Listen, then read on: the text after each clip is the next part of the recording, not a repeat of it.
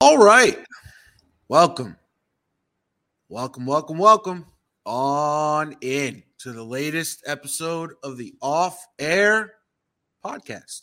I am Chris Thomas, joined by the head honcho, Mike Conti. And Mike, we had ourselves a start to the week on this radio station, and now we're here to take you inside how it all went down. So I thought personally what we did on 92.9 The Game after the national championship game was awesome. It was special. It was unique. And it was a really fun listen as I got off the air at 11 p.m., was walking on home, taking a nice stroll back to my apartment in Midtown Atlanta, listening to our very own Dylan Matthews and Oren Romaine take calls, chat with a very, very, very happy and lighthearted Randy McMichael, and all the other shenanigans that went down on the air. So where did that idea come from? How did we execute it? Take us all behind the scenes of what was a very successful national championship postgame. So, full transparency, there are a couple major sports properties in Metro Atlanta, which we do not hold play-by-play rights, the Braves and University of Georgia Athletics. But we cover those teams extensively. And what we try to do is when we don't carry their games, we try to find little advantages within the schedule that gives us to do some unique coverage elements. Here's the thing. We're a 50,000 watt radio station. We don't have to power down at night. We're not obligated to run a network post-game show after a Braves game or a UGA game where you're doing all of these features and service elements and playing a lot of commercials. We have the ability to go on the second after the game ends and give people the opportunity to express themselves by taking calls. And it's something that we did during the Braves playoff run last year, during the Braves playoff run this year. And I thought it would be a good idea to do it after the national championship game Monday night, because WSB, who airs the University of Georgia Football Network, they were not in a position where they could take phone calls immediately after the game. I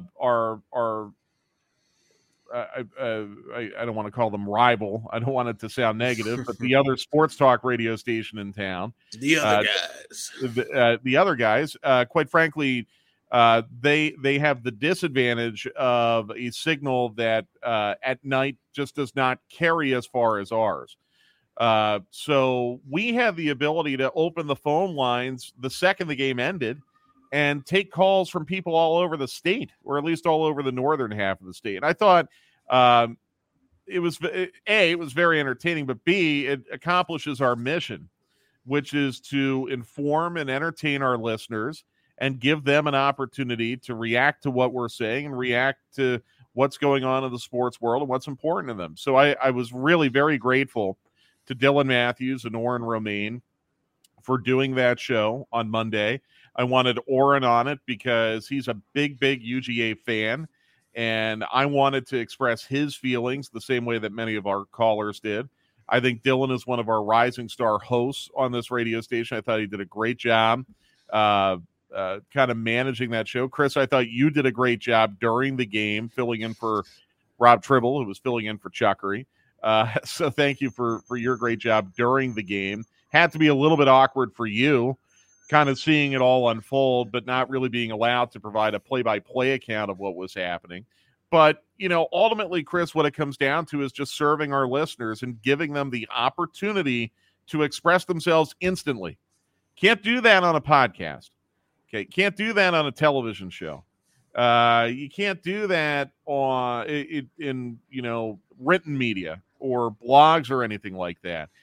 We have the advantage here being a live local radio station where we can open the phone lines instantly and give people a chance to react in real time to how they felt. It was a very, very happy night.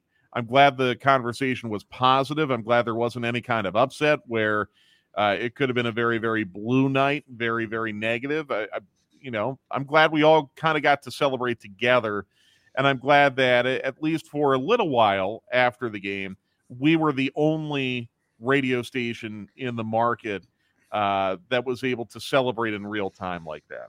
Yeah, I know I had a blast doing even you would think, oh, you got to do the show during the game. No, we had a lot of fun with it because, when I was in the middle of talking to a guest or talking with Day or playing a soundbite or just talking, if they would score, I would get to sort of, as soon as my thought was done or as soon as the guest was over, share my reaction with the audience. Enough time had passed since the score was made or a big play in the game where we could be like, man, can you believe how this game is unfolding right now?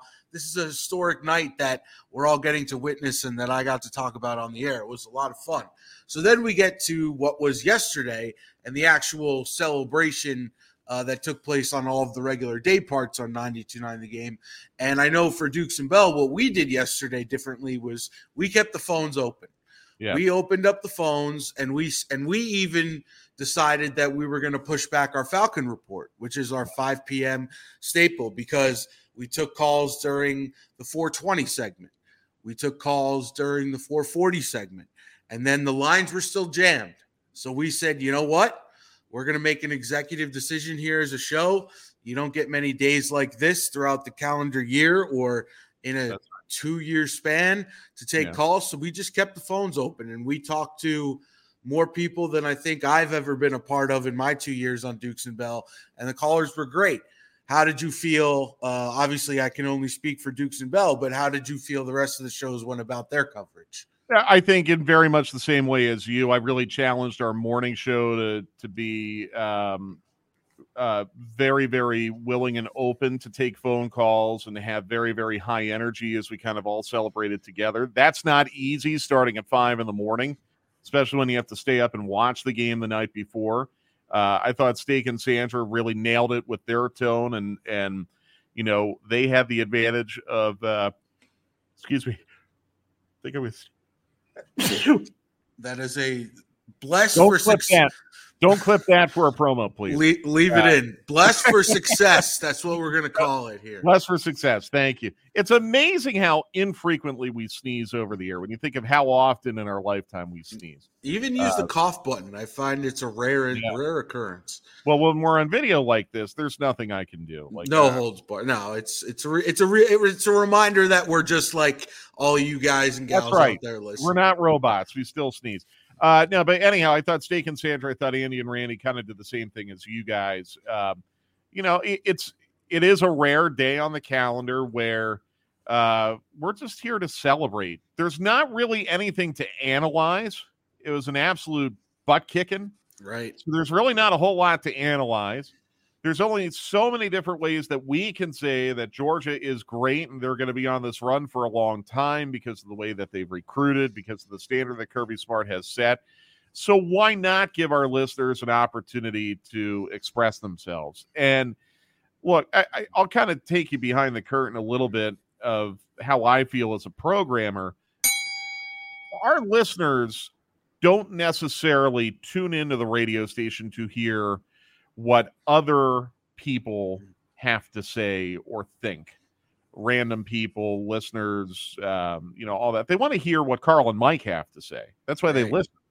They want to hear what Andy and Randy have to say. They want to hear what Steak and Sandra have to say. So that's why we don't take calls all the time. We don't do call-in shows. We do entertaining shows that sometimes callers can be used as supplements to enhance what we're doing. But we don't do call-in shows on this radio station. Yesterday was different. Yesterday felt like a day where I'll kind of take you back to like when you were in like the 5th or 6th grade and it was a really, really nice afternoon and maybe the teacher said, you know what, we're going to have class outside this afternoon and, we'll kind of throw the lesson plan in the garbage today and maybe we'll just, go out and play Frisbee or whatever. Right. Yesterday was one of those days. It was a day to celebrate. It was a day where we didn't have to do hard-hitting, serious things. And quite frankly, I was, I'm neutral. I went to Penn State, so I don't really have a skin in the game as far as being a Georgia fan. I want, obviously, Georgia to do very well because it's good for the radio station. It's good for our listeners. I don't necessarily root for them. but it was kind of heartwarming for me to hear just how emotional some of our callers were, how much this meant to them. I think that's entertaining. I think that's real. I think that makes an impression on a listener. It certainly made an impression on me.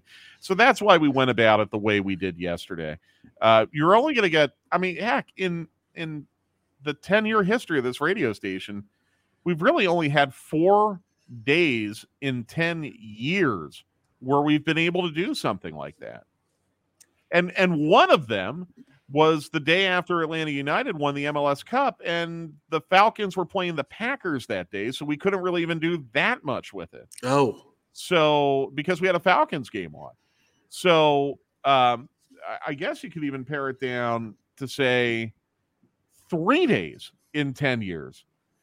We've been able to do something like that. Just celebrate and open the phones and let our hair down and be happy that one of our teams in this market won a championship. You just coined the term Frisbee Day. I really like it. I'm going to use what that. I'm talking about, right? Yeah, I'm going to use that for the rest of my radio career. Okay. The rare Frisbee Day.